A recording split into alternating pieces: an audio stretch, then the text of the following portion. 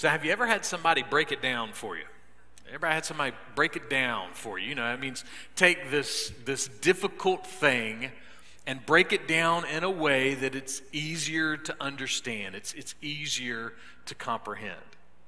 There's a story told of some theology students that were playing a little pickup basketball game at a local high school gym one night. The janitor from the high school was still at the gym, and they noticed that he was sitting over by the door of the gym, and he was sitting in a chair, and he was reading a Bible. So they went over and said, "Hey, what are you reading?" The janitor said, "Well, I'm reading the book of Revelation." Theology students, they thought, "Hey, we'll help this guy out. We have some insights. We'll try to help him walk through that." They're like, "Hey, do you know what that book's about? I mean, do you know what it means?" The janitor said, "Yeah, I know what it's about. It means that Jesus Christ is going to win." That's it. That's how you break something down. How many times do you say, "Well, I want to study on the book of Revelation because I don't understand it." There you go. It's one line. Jesus Christ is going to win. That janitor broke it down. Now, the deeper truth in that is this, that it's not just that Jesus is going to win, it's that Jesus has already won. Jesus has already won. So what? What does that victory have to do with your life today? We're coming off a week of Thanksgiving and anxiety, coming off a week where there's been sickness and health, a week where there's been triumphs and tragedies, a week where there's been births and deaths. So in all the things that are happening in life on this somewhat normal holiday week, what is it about the victory of Jesus Christ that matters in your life right now? Why does this truth that Jesus has won, what does it have to do with you right now? Well, let's see if we can find out. Around 60 AD, the Apostle Paul was writing a letter to the church known as the Colossian church, and this is what he said to them beginning in Colossians 2, verse 15. When he had disarmed the rulers and authorities. What's Paul describing here? Well, he's describing what God has done through Jesus Christ. And the description he gives is that God has disarmed the rulers and authorities. So, does that mean that Jesus, he won some big runoff election against a popular incumbent? Does it mean that Jesus had a military coup and he overthrew the government? No. What it means is that God disarmed the rulers and authorities, and those rulers and authorities are Satan, the enemy, and all of his evil agents. That's who got disarmed through Jesus. Now, somebody might say, "You gotta be kidding me, man. Satan, the devil, evil agents, come on. Do you really believe all that mumbo jumbo?" Let me ask you a question. Do you believe there's evil in the world? Do you believe there's evil in the world? And if you do you really believe that evil comes from having too much caffeine, playing too many video games? Do you really think evil comes from too much fake news or from spots on someone's genetic code? The Bible says that when we see evil in the world, that because the very nature and character of Satan and his evil agents is evil, that evil is being stirred and spread by the enemy. Paul says on the cross that Jesus disarmed those evil agents. And not just disarmed them, but he shut down their agenda. He disarmed their agenda. And what's their agenda? John chapter 10, verse 10, Jesus put it this way: the thief, the enemy, Satan, comes only to steal and kill and destroy. As we noted last week, the enemy and his evil agents are not here to scare you, to kick you, and to distract you. Their desire, their hunger, their passion is to steal, kill, and destroy. This is what someone might say, well, Still sounds like a bunch of hippy-dippy baloney to me. All this stuff about the devil. Well, listen, I will agree that the character in red, the monster with the horns and the long tail that runs through town setting things on fire, that is not how the Bible tells us to think about the devil. The Bible says that the devil is a deceiver. He is an accuser. So before we think of the comic book character, we should think of the reality that the scariest and most dangerous thing that Satan is doing in your life right now is telling you lies about God, and you're believing him. And so am I. C.S. Lewis, in the preface to his book, The Screwtape Letters, he said this is our way of admiring Satan. He put it this way: to admire Satan, then, is to give one's vote not only for a work of misery, but also for a work of lies and propaganda, of wishful thinking, of incessant autobiography. Yet the choice is possible. Hardly a day passes without some slight movement towards it in each one of us. The lies, the deception, the accusations. I mean, think about just those three words: lies, propaganda, and incessant autobiography. Does that sound like anything we deal with today? You take every theological, religious, political, medical, holiday conflict that's out there today, and you take the two sides, we'll take the main two sides of whatever those conflicts may be, and every single one of those sides is saying what about the other sides? Oh, they're just spreading lies and propaganda. Every side says that about every other side. And it only takes about 0.78 seconds to scroll through social media and see that we are all obsessed with incessant autobiography. We post everything about our lives, right? I mean, I'm trying to do a little better about being on social media, but you know what I've learned? I've learned that if I post a picture that I'm not in, nobody cares. Have you noticed that? If you're not in it, nobody cares. They ain't gonna like you. They just want to see you. It's amazing. You post a picture of your turkey dinner, nobody cares. You stick your face in that picture and they'll like it. It's amazing. We want to see each other. We post everything, right? We post pictures of our food, our clothes, our pets, our home repair projects. We post pictures of our parents and grandparents and their hospital gowns in the hospital. You know, we post pictures of everything that we can possibly find. We even post pictures of our bellies after Thanksgiving, right? Oh, that might be me. Sorry. I'll make sure we good? All right. If it goes back out. It's because I said something about bellies. That's why it went out. Look, there's nothing wrong or evil about us posting these pictures. It's fine. Although nobody wants to see your belly, all right? Just, forget that one. But it seems that we've become a culture and a society that we need the world to see what we're doing. We have this autobiography that we can't wait to let the world know what we're doing. And it's not necessarily evil, but it does beg the question: have we gotten to a point that the reason we want the world to see so much of us and our kids and our family and our food is because in our creative character, who we are, we've lost our dignity? I was listening to a podcast this week, and this was the phrase that was made: there is no conditional dignity with God. There's no conditional dignity with God. You are fearfully and wonderfully made. You have immediate dignity with God, and it is unconditional.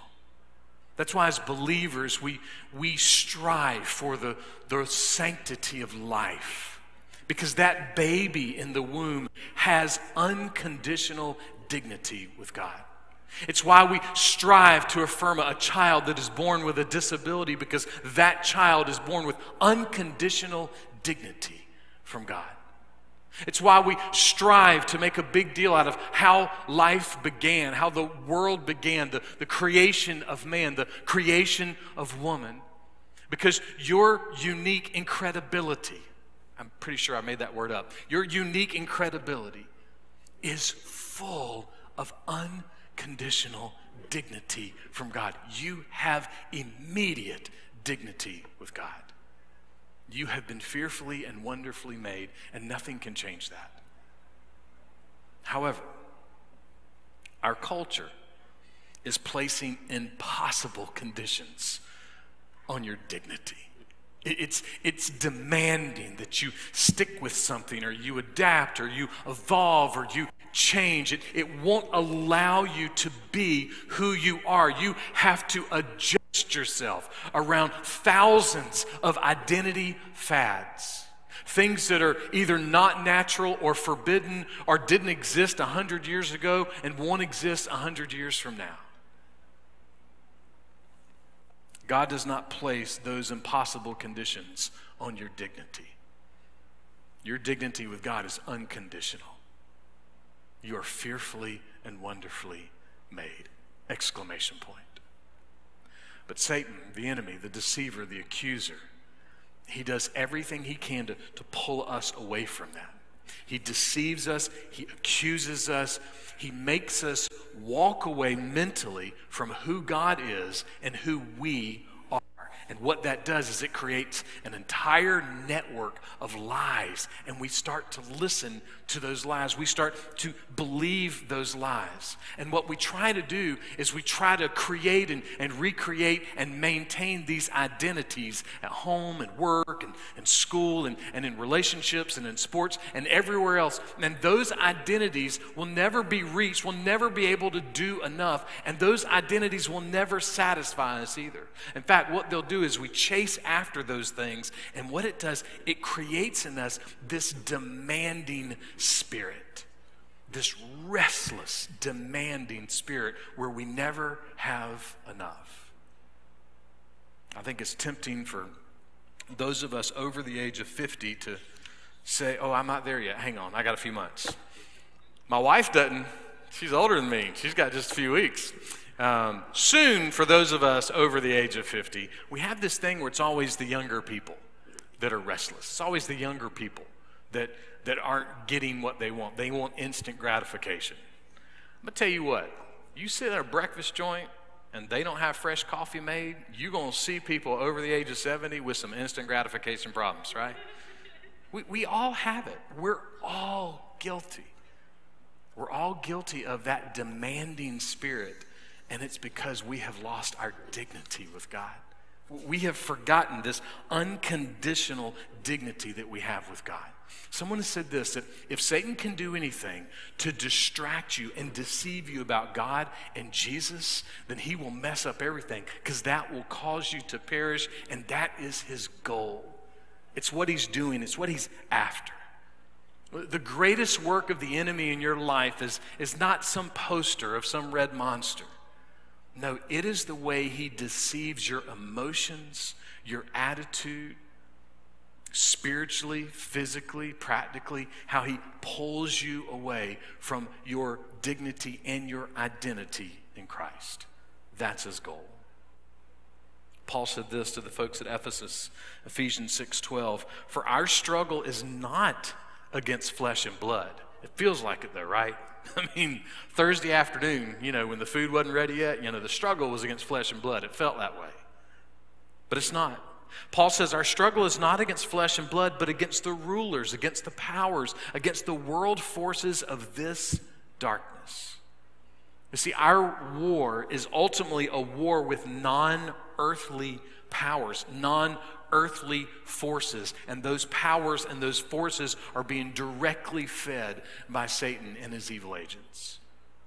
Someone put it this way: very few people think that Satan is a much worse enemy than communism or militant Islam, or that the conflict is not restricted to any one global theater, but it's in every town and every city in the world, or that the casualties do not merely lose an arm or an eye or an earthly life, but they lose everything, even their own soul, and enter a hell of everlasting torment.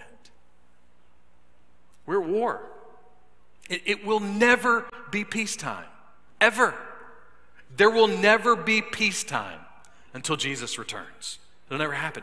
We are always at war because the enemy is always active.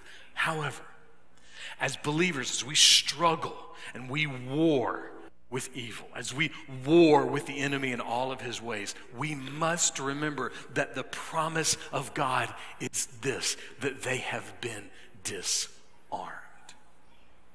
That ultimately they will not win because they have not won. Jesus took the bite out of their bark. He took the power out of their punch. And how do we know this? Look at the next part of verse 15. He made a public display of them. In ancient times, when the Roman army would have a victory over a country or a nation or a people, they would throw a huge Christmas parade. They would have all the prisoners and they would chain the prisoners up. And the prisoners would be the first part of the parade. Then after the prisoners would be the kings and the queens and the presidents and the generals, all the people who were in charge of the defeated people, they would come next. And then came the Roman army and all of their pomp and circumstance. It was a public spectacle. They mocked and embarrassed the people that they defeated. And Paul uses that description, that language, to talk about how Jesus has defeated the enemy. That's the language that Paul uses. That's what he says. He says, look, Satan did not get a slap on the wrist. No, Satan got an eternal, embarrassing, crushing defeat. A defeat that you can't come back from. How do we know that? Look at the next part of verse 15. He made a public display of them, having triumphed over them through him. God, through the death of Jesus on the cross, delivered the crushing blow to Satan. He didn't get up and stagger. He didn't get up at all. He was down for the count, completely down. Now we might say, well, hang on. I thought you said that Satan was active in the world. I thought you said that he was doing evil things. Yeah, he is. But he knows he's already lost. Isn't it crazy? I mean, he is fighting a battle he knows he will lose, and yet he still fights. He was completely and eternally and totally knocked out. The old hymn says, I heard an old story about a Savior who came from glory. But it's not just an old story, is it? It's a brand new story. I was listening this week to someone describe something that just happened during COVID. If you haven't realized this, the glory of God was not dead during COVID. The church has not been dead during COVID. The gospel has not been dead during COVID. The world may have practically shut down, but God has not shut down, and the glory of Jesus has not shut down. Here's just one story of that. This couple in Colorado tuned into a live stream. They'd never done anything like it before. They tuned into a live stream. They heard the gospel preached that day. It was actually the pastor's first Sunday. And those people got saved. And 3 weeks later, he baptized them. And 3 weeks after their baptism, the husband was diagnosed with cancer. And 3 months later, he was dead. And the wife, and I'm paraphrasing, but the wife texted the pastor a few days after the funeral and just said this, I don't know what would have happened if we had not found Jesus. That during COVID. So please don't get your hope or all of your information from the news. Because the gospel is loud and clear and will always be loud and clear. And 10,000 years from now, that man will not be thinking about COVID. He'll be thinking about Christ. The glory of God in the face of Jesus is not an old story. It's a brand new story of a Savior that's coming to me every single day and saving me from sin. A Savior that's reminding me that as I fight my war with sin, that He has already ultimately defeated my enemy. A Savior that comes and reminds me that my enemy has no bite. A Savior that reminds me and announces that He has publicly defeated my enemy. A Savior that reminds me that God has given me victory over sin and death in Jesus Christ. Paul told the folks at Rome what? He said, there is absolutely nothing, no person, no place, no thing, no circumstance, no headline, nothing that can separate us from the love of God in the person of Jesus Christ. Nothing can separate us from God. Nothing can separate us from God. This is the hope of our life. And here's why that matters to you right now. It's the only and greatest hope you can have. I don't know what your hope is this week. Maybe your hope is to, shed a few pounds after that Thanksgiving meal. Maybe your hope is that there'll be good news at the doctor, or that work will go better, or that school will go better, or you'll get a new car, or you'll get a good offer on the house. I don't know what you're looking for this week, what kind of hope you're looking for, but the greatest hope you can have in this life is to know that Jesus won and His victory is yours. Not just some story out there, but your victory. You see, to be a Christian means that no matter how dark things get, no matter how discouraging things get, you never cannot say this to yourself: Jesus has won. To be a Christian means that when death seems to be working against the church, inside and outside of the church, we can say to ourselves, Jesus has won.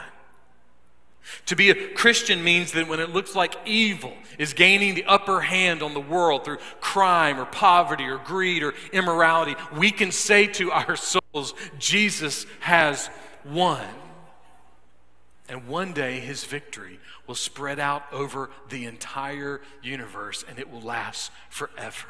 The victory will last forever. Jesus has won. This is our hope. But someone may say, well, that sounds like a fun little religious pep rally, but what do I do with it? What does it matter now? What do I do with the triumph and the victory of Jesus? I mean, we can't just read it and sing it and hear it preached and then go to the buffet and forget about it. There's got to be some response that we would have to this. Well, Paul gives us a response. Look at verse 16. Therefore, no one is to act as your judge in regard to food or drink, or in respect to a festival or a new moon or a Sabbath day. This is an interesting response, right? Paul says, God has disarmed Satan and his evil agents through Jesus on the cross. And your response needs to be, don't let anyone intimidate you about the sufficiency of Christ. Don't let anyone convince you that Jesus Christ is not enough. Don't let anyone convince you that you have to find your identity or your dignity or your title or anything else in anything else or anyone else.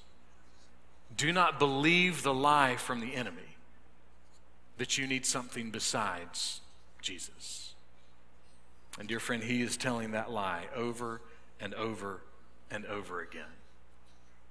Don't let anyone convince you that you need certain holidays or certain religious observations or certain dietary laws for things. Ooh, sorry. I used a little more hair product today. Maybe that's it. It's distracting. We're good. The Old Testament describes a pretty extensive network of laws and rules and instructions. And they were unbelievably good for the people of God. Why? Because it taught them the difference of what's pure and what's not pure. In other words, all of those laws that we see in the Old Testament, they help the people see that God is holy, holy, holy. And guess what? They help us see that God is holy, holy, holy. And they help the people see that if you're going to follow after God, you have to pursue a life of holiness. You have to run hard after God. That's the call of what it means to be a believer. Jesus shifted that into a higher gear. He shifted the external, outer law, and he began to look at the inner, internal realities. In Mark chapter 7, he said this, "For from within, out of the heart of men, proceed the evil thoughts." Our rebellious sin against God, our rebellious sin against other people, does not come from our genetic code. It doesn't come from our environment. It doesn't come from our situations. Jesus says that sin comes from within. It comes from our heart. There's nowhere else for it to come. And so when someone says, well, if you'll just follow these dietary laws, if you'll just observe these holidays, if you'll just make sure that you're in church on Sunday, then it will clean everything up and take care of all of those problems. But that is not true. No matter how many laws you follow, no matter how many holidays you observe, no matter how many Sundays you're in church, none of those things can clean your heart. Only Jesus can do that. Only Jesus can rescue and redeem your heart. So where's Paul going with this? Sorry, we have no idea what's happening, but we'll keep hanging in there. Verse 17, Paul says this, "Those things which are a mere shadow of what is to come, but the substance belongs to Christ." We spent Thanksgiving in Arkansas with my in-laws. I had a great time, love my in-laws, love being out in Little Rock. And we left yesterday morning, and I stopped at Shipley's Donuts, because I always stop at Shipley's Donuts or some donut shop. And I got a dozen glazed donuts in a box, and then I got some breakfast burritos and some biscuits, and then I got a maple bacon donut and a chocolate-covered donut. So all this food was, in the back seat, and my son is divvying it up, to everybody. And at some point he said, "So Dad, I'm just assuming this side of donuts is yours?" Isn't that a great phrase? A side of donuts. Yes, ma'am, I'll have the turkey meatloaf, the mac and cheese, the butter beans, cornbread. And can I have a side of donuts with that? I mean, that's great. I love that. Here's the thing about a side, though, right? A side is not the main event. It's not the main course. It's just a side. Listen, everything in the universe compared to Jesus is just a side. Or as Paul said it, it's just a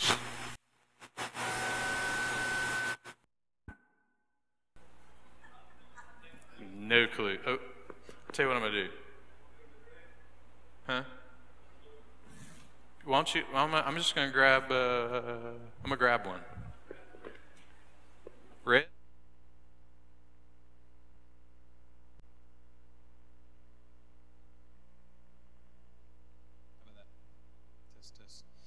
Good? Sorry about that, y'all. No, hey, I'm not kidding about this. Y'all do understand. It's not Eddie and Robbie's fault. We really do understand. Satan hates for this church to have a sound system that works. I mean, seriously. I mean, he doesn't want anything to work right at church. It's how he is. So he's purposely trying to distract us right now through technology. It happens. So we're going to hang in there. Paul says that everything is a shadow compared to Christ. What that means is this. It means that a shadow is not real, is it? It's not. It's a reflection, a dark reflection of something that is real. And so what Paul's doing is he's saying that God's salvation is not defined by religious shadows. It's not defined by shadows. It's defined by substance. It's defined by something that is real. God's salvation is ultimately defined by Jesus. Salvation does not depend on a person keeping a set of external rules. Salvation is defined by a person having an internal relationship with Jesus. So, do you have an internal relationship with Jesus? Is your life ultimately defined by your relationship with Jesus? Are you wrapped up in the unconditional dignity from God that ultimately finds its purpose and reality in Jesus? Or are you counting on other stuff to make you right with God? Are you counting on church attendance to make things right with you and God? Are you counting on volunteering in the community or working hard at your job or having grandparents that follow God? Are you counting on those things to make you right with God? Are you counting on following some rules to make everything right 10,000 years from now in your life? Or are you trying to make sure, well, if I observe this holiday or observe this rule, or if I don't eat pork chops, then, hey, everything's going to be right with me and God? Paul says those are shadows. He didn't want people to be confused. He didn't want them to be misled. So he made it very clear that they needed to embrace that Jesus Christ was the very substance of their salvation. Not any ceremonies, not any religious rules, not any holidays. Can I just say graciously that over the next 4 weeks, no matter how hard we try, there are 1,000 things about Christmas that will pull us away from Jesus. 1,000 good, noble things about the holidays that will pull us away from the dignity that we find and the identity that we find in Christ. Shadows, good shadows, but still shadows. Paul so much wanted the people to not miss that Jesus is real. Part of what he's describing here is what we might call legalism or legalistic traditions. Now, there are old traditions and there are new traditions, and there are great traditions and there are evil traditions in the world all over the place. So here's a strange way of trying to describe that, and hopefully a helpful way for us to think about it. 20 years ago, a friend of mine was still in college. He was at a major university here in the South, and he attended a weekly meeting of a campus ministry. There were a few hundred college students at this meeting. And at this meeting, they had invited a local pastor to come and share with the students that night. And when the pastor got up, he had on a suit and tie. And he began his conversation. And as he began to kind of give his presentation, he kept taking a part of his outfit off. Now, let me just go ahead and say, he didn't end up naked on stage, all right? So just hang with me. So he took his tie off and he kind of threw it over on the ground. And then he kept talking. And then he took his sport coat off, or the suit jacket off, and he kind of threw it on the ground, and he kept talking. And he took his dress shirt off, and then he took his dress pants on, and underneath, he was wearing some super casual clothes. I mean, it was like jeans and a t-shirt. And ultimately what he said to the college students was this: hey, we'd love to have you come to our church, and I did all this just to let you know we don't care what you wear, just come as you are. Now, I'm listening to this story from my young college friend at the time, and my jaw dropped. And here's why. Are you kidding me? You're standing in front of a group of college students. You got one shot to stir their passions toward the glory of God in the face of Jesus Christ. And you're talking about suits and ties and jeans and skinny pants? Are you kidding me? Those are shadows. They will always be shadows. We need to focus on the substance. The substance is Jesus Christ. Friend, Jesus Christ is real. Jesus Christ is real. No matter what you've heard or what you may hear, no matter what happens with the pandemic or politics or your personal life, Jesus Christ is real. He's real. Oh, don't give me this handheld anymore. Golly, it's stirring me. Because Jesus is real, it means we should be listening different. We should be living different. We should be learning different. What are you doing with your one shot? What are you doing with your one shot right now? Are you overwhelmed with the darkness in the world? are you ignoring the darkness in the world? Or, as we walk through this present darkness, are you living in the substance? Are you living in the reality? Here's the thing. Jesus Christ on the cross, through his resurrection, through his ascension, and ultimately with his return, Jesus has disarmed the powers and the rulers and the authorities of darkness so that we could get out of the shadows and step into the light. So can we do that for the next few weeks and beyond? Can we get out of the shadows and step into the light? Because the light is where true life is.